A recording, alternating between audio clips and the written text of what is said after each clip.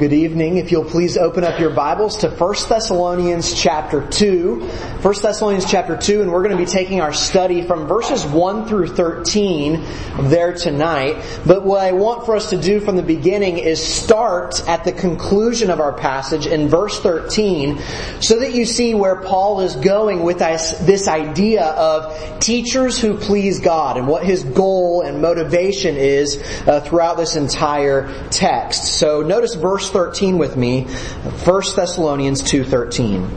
And we also thank God constantly for this, that when you received the word of God, which you heard from us, you accepted it not as the word of men, but as what it really is, the word of God, which is at work in you believers. Last week we talked about chapter 1 of 1 Thessalonians, and we saw how Paul praised the Thessalonians for becoming models and teachers for other Christians and non-Christians. But here in verse 13, I believe that Paul is showing us why these Christians were so fruitful. At the end of verse 13 there, he says that the Word of God was at work in them.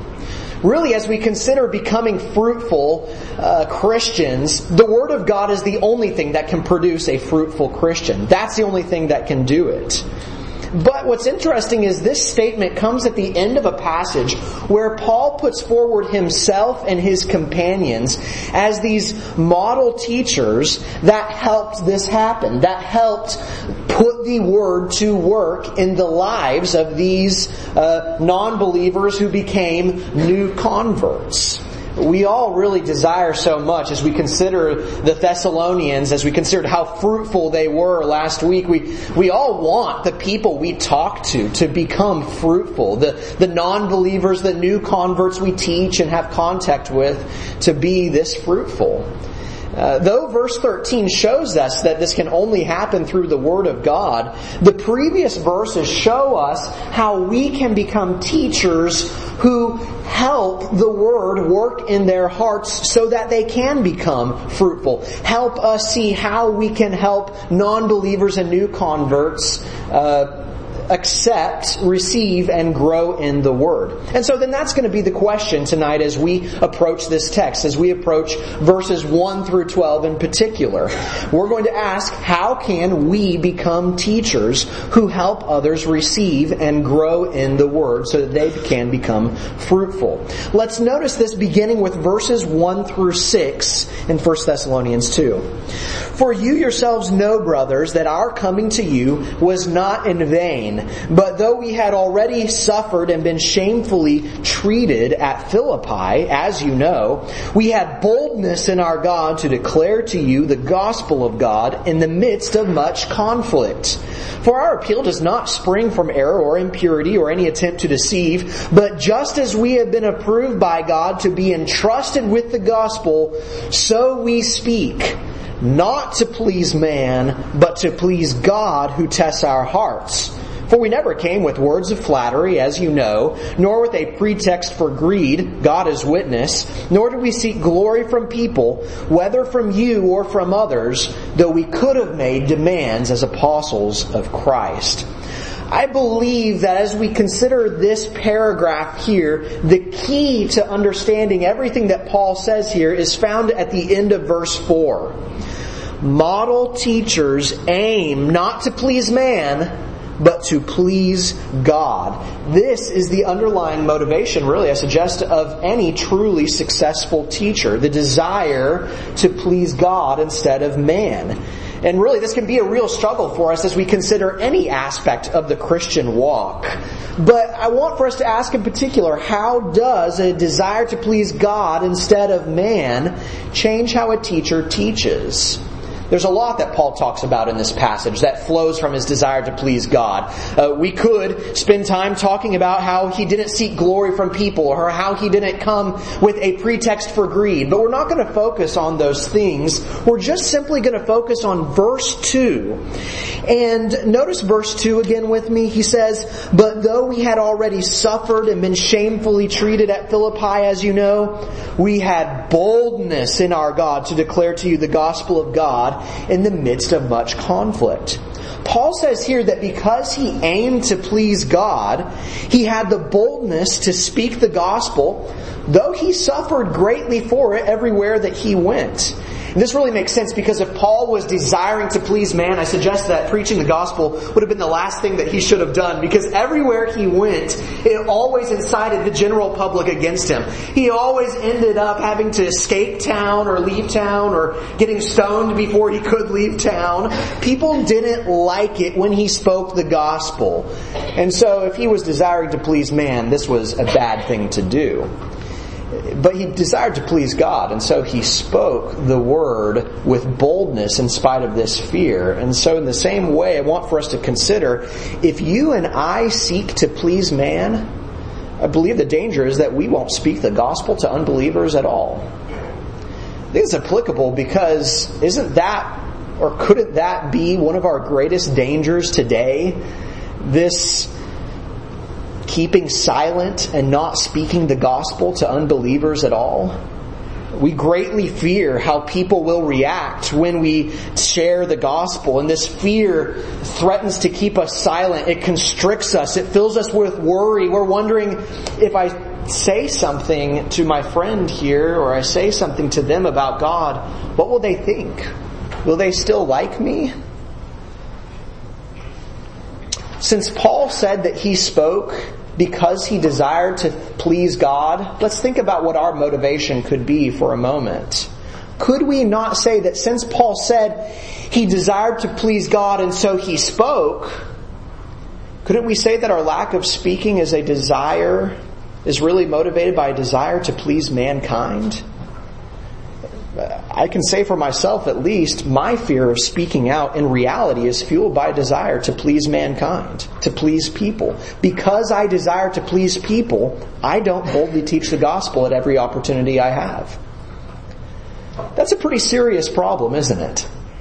That's going to constrict the growth of the gospel. So we must consider, how can we overcome this desire to please man that keeps us silent? We're not going to turn there, but I want for you to consider for a moment Acts chapters 4 and 5. What happened in Acts chapters 4 and 5 when the Sanhedrin Council twice in a row told the apostles, told Peter, stop speaking about Jesus? How did they respond even when they were beaten in chapter 5? Well, they responded by saying, we cannot but speak of the things that we have seen and heard. And they also said, we must obey God rather than men. You know, these men really felt this great responsibility to speak because of what God had given them. They felt entrusted with this treasure that they must share. And I submit to you, notice verse 4, that's exactly the same thing that Paul was motivated by. He had been approved by God to be entrusted with the gospel, as he says there. This is what motivated Paul. It's what motivated the apostles. They had been entrusted with the gospel, and this caused them to realize where their true responsibilities lay. Their responsibility was towards God. Their responsibility was to share the gospel because they had experienced it and seen it in their own lives. They had seen its power. They had seen the joy that it brought them, and so they felt burdened to please God. Well, how did they please God? Well, they were energized to speak freely and joyfully simply because it pleased God to spread the seed regardless of how people would respond. You think of that's what motivated Isaiah as well. What did God tell him? Keep on speaking. It doesn't matter if people are going to listen or not. I want you to sow the seed freely. We must then also be released from these fears and our desire to please mankind in the same way that the apostles and Paul himself were released from these fears. Because this is paralyzing us. It's paralyzing the growth of the gospel when we remain silent because of our fear of man's reaction. We must accept there will never be an overwhelming majority of people who receive the gospel when we speak to them. That's got to be something that we accept. And so in our moments of fear, let's talk about what it's going to be like when we have fear. In our moments of fear, let's remind ourselves, put before ourselves the example of Paul and the apostles. Remind ourselves of where our responsibilities lie, just as they did. Remember, we have received joy just as the apostles and Paul did, and so we are burdened to freely speak about it, regardless of who listens or not. People cannot, and think about this for a moment, the ultimate consequence of this and where we're going in verse 13 with the Word of God working in the Thessalonians. People cannot find the true joy we have experienced. People cannot find the Word and have it work in their hearts unless we tell it to them, unless there is a teacher of the gospel. In the same way, these Thessalonians, they would have never found salvation. They would have never found the Word that worked in their hearts and changed everything about how they lived every day if Paul did not have the boldness to speak and the boldness to disregard how people constantly responded whenever he spoke. And so model teachers aim to please God alone by speaking with boldness, so that others have the opportunity to have the Word work in their hearts. And so in your fear, in that moment of fear when you're standing before a friend or you're standing before someone, you're wondering, should I say something? Remind yourself of the great treasure you have experienced and the great joy you have experienced. And so your responsibility then is to please God by telling them about it, not to please them. Whether or not it pleases them is not our responsibility. Our responsibility is to speak with boldness. Let's continue to learn how Paul taught the Thessalonians by noticing now verses 6 through 9. Nor did we seek glory from people, whether from you or from others, though we could have made demands as apostles of Christ, but we were gentle among you, like a nursing mother taking care of her own children. So, being affectionately desirous of you, we were ready to share with you not only the gospel of God, but also our own selves, because you had become very dear to us. For you remember, brothers, our labor and toil. We worked night and day that we might not be a burden to any of you while we proclaim to you the gospel of God. Paul says here that he and his fellow teachers cared for the Thessalonians in the same way a nursing mother would. They were like mothers to these new converts and to these non-believers before they even came to Christ. This is in direct contrast to how Paul said he and his fellow teachers could have been like among these Christians in verse 6. And I really like how the net phrases this. You can notice on the screen, he says there, although we could have imposed our weight as apostles of Christ, instead we became little children among you, like a nursing mother caring for her own children. That might be a little bit different than what your own translation says, but I really think it literally gets to the point of what Paul is saying here. Paul says they could have had a weighty presence as apostles. They could have had this authoritative presence among the Thessalonians. Instead, they came with humility, gentleness, patience, and care. They were like nursing mothers to these people. I believe this picture of teachers being like nursing mothers to our friends we share the gospel with really adds a lot to our perception of who teachers are and how they should behave themselves. Consider the situation of non-believers and new converts for a moment. Aren't non-believers and new converts completely trying to reorient their way of thinking, completely trying to adopt a new worldview and way of life? They're opening up their hearts. They're opening up their lives in a very vulnerable way before us. I believe this really puts us in a position of power. I recognize as I speak to people, that puts me in a position of power. And I could have a weighty presence. We can have a weighty presence or an authoritative presence among someone. We could speak down to them and be impatient. We could demand instant life transformation. We could baptize them and refuse to nurture them at all. But Paul's example here shows us the absolute tragedy in this. Those we are teaching are becoming like our children, and they need us to teach them just as a mother would. They need nurturing. Notice now in verses 8 through 9 how Paul says he and his fellow teachers were like nursing mothers to these Christians. Notice first verse 8. So being affectionately desirous of you, we were ready to share with you not only the gospel of God, but also our own selves, because you had become very dear to us. Paul says they didn't just share the gospel with these new converts.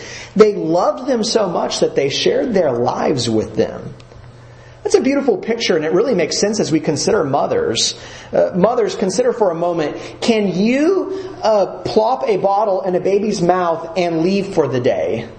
No, you can't do that. You know that would be absolutely ridiculous. The child wouldn't last through the day. A mother has to share her entire life and her entire soul with her needy children. They have to open themselves up day and night to serve them. If we're going to teach someone as a mother, non-believers and new converts need us to share our lives with them. Open up our entire lives. They need constant care. They need us. There are too many teachers today that simply desire to share the gospel of God with people, but do not desire to share their lives with them.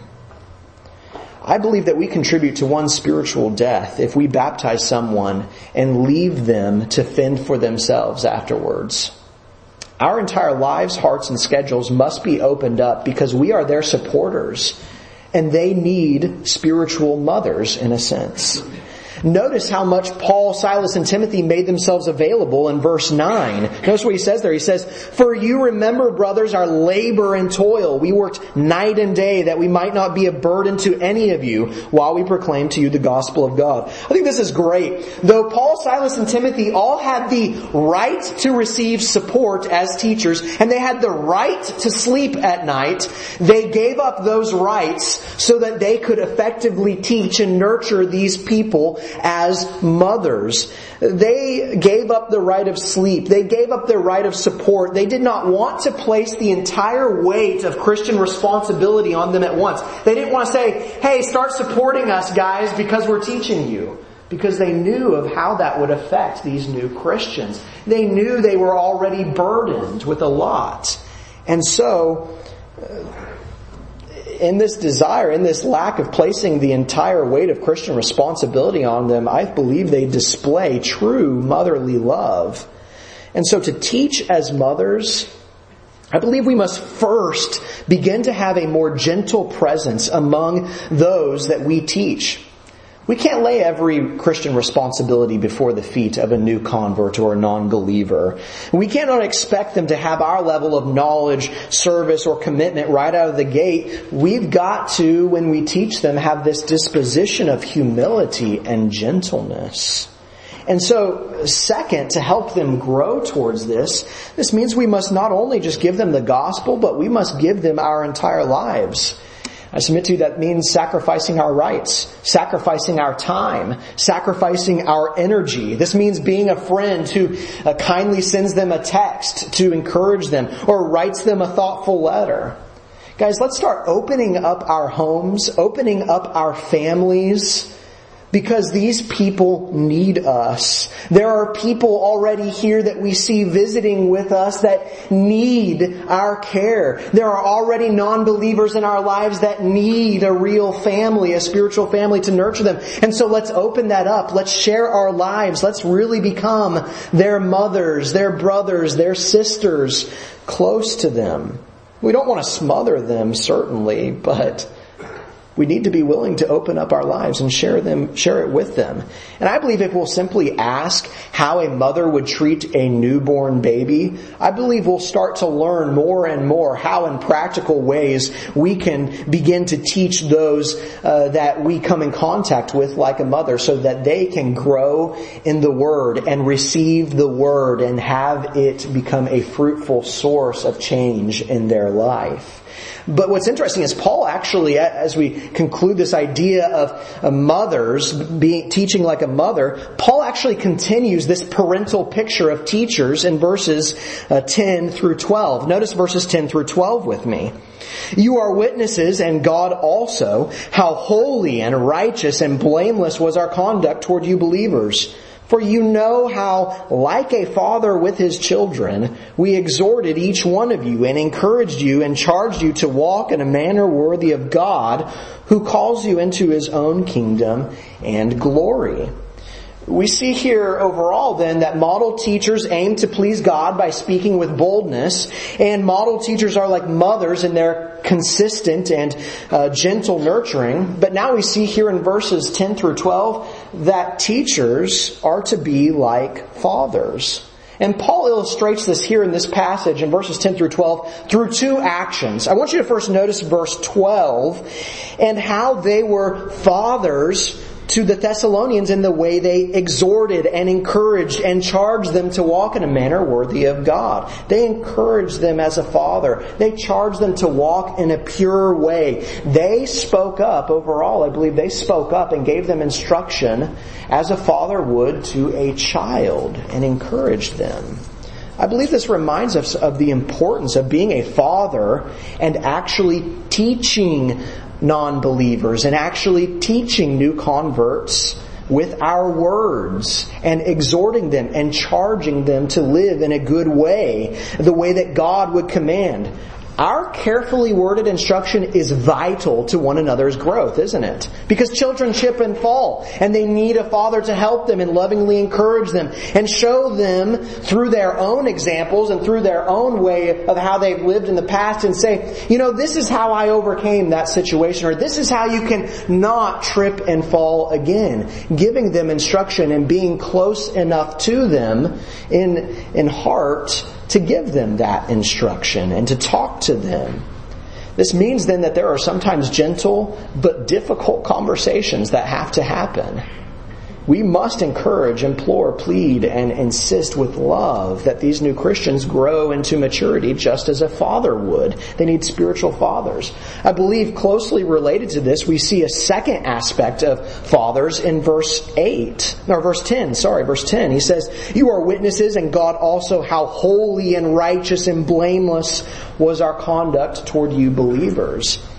Paul says here that their holy, righteous, and blameless conduct towards these believers was very important. Why? Well, consider how significant it is that a father has a righteous lifestyle among his children. Children need examples to imitate. That's something we already saw in 1 Thessalonians chapter 1. When the Thessalonian Christians were undergoing persecution, who did they imitate? Paul, Silas, and Timothy, the people right there before them. And in the same way, new converts and non-believers need people to imitate. They need, quote-unquote, fathers to imitate in their righteous and holy lifestyle. Children are only frustrated by a father who teaches them spiritually but does not live their teachings, does not live what they speak. In the same way, we need people who are exemplifying holy conduct. We need to exemplify holy conduct for them. I believe this gives us an effective picture because overall this strikes to the heart of what many fathers actually struggle with and what we struggle with as we teach people. Many teachers only focus on being fathers in exhorting and in charging people to live a godly life. They dispense wisdom and instruction, but they don't live it. And we know that kids see right through that at home, don't they? Non-believers see right through that as well. They see right through our words that we say but don't live. They see right through it. It's why we're charged so often of becoming hypocrites. Sometimes that's justified, sometimes it's not. But it's a reality that we've got to watch out for. Non-believers and new Christians need examples to live by. Why? Because they need a visible demonstration of the gospel in daily life. They need that visible demonstration of what we've been speaking. I like what G.K. Beale says of this. He says, "When we do not live in a manner that demonstrates the truth of the good news, what we say about the gospel with our lips may have no lasting persuasiveness or effectiveness for the lives of the hearers, with the result that they themselves will not please God." We can't just say what needs to be said, Christians. We've got to live what needs to be lived. New converts need examples that display gospel truths in daily life. And so practically, I believe that this reminds us of how Jesus told us to take care of the plank in our own eye before taking out another's speck. Teachers must pursue holy and blameless conduct. We must show them what it's like to be pure in heart. We must show them how to have a godly marriage, how to treasure Christ, how to turn away from sin. Though I must always be motivated in my actions by a desire to please God, we've got to all recognize every time we sin, there is a greater consequence than what it does to our own souls. It could have a greater consequence for them and those people that we are trying to teach and exemplify holy conduct for. That needs to be a burden on our lives. The reality that our lives, the way we live, our conduct can hurt our example so that other people won't know how to live and will only be frustrated by the examples before them. Teachers need then, overall, to sum that up, to be fathers in their words that lovingly exhort children to godliness and in their holy conduct that provides an example to live by. Notice then again the conclusion of all this in verse 13 and what the result of this teaching is. Verse 13 again. And we also thank God constantly for this, that when you received the word of God, which you heard from us, you accepted it not as the word of men, but as what it really is, the word of God, which is at work in you believers. Model teachers recognize that the only thing that can transform an ungodly non-believer and a struggling new convert to godliness, the only thing that can do that is the Word of God. And so that changes everything about the way we are among new converts and non-believers. It means we're constantly putting the Word before them because we know that our little cute sayings and our ways of life aren't going to change them, but the Word of God is going to change them. My perfect lifestyle is not going to change them. The Word of God is going to change them. But there is a way we live that helps them do this. And I submit to you that there are already newer Christians in this congregation and even non-Christians that are with us at times that we can begin to practice this on. There are already friends in our own lives that we can begin pursuing and showing them the beauty of the Word of God so that can transform their lives. The beautiful thing, as we've seen today and as we've seen last week, is that this is not some great, difficult thing that has to be worked on for years in order to accomplish. The New Thessalonian converts became teachers themselves. And might I say, they became very effective teachers as well. And as we've seen in the description today, being bold, being a mother, being a father to new converts and non-believers is not something that takes a great professional to do. It's something we can all join in to do. God simply needs for us to be bold enough to speak of Jesus Christ, our joy. So I urge you, in your daily walk, be bold like Paul was to speak the gospel. Be gentle and nurturing as a mother would be. Exhort to godly living and live your words as a father should. Let's join as a team of teachers that raise up a new generation of faithful Christians in this church and in this community so that fruitfulness will grow throughout South Florida and throughout the world.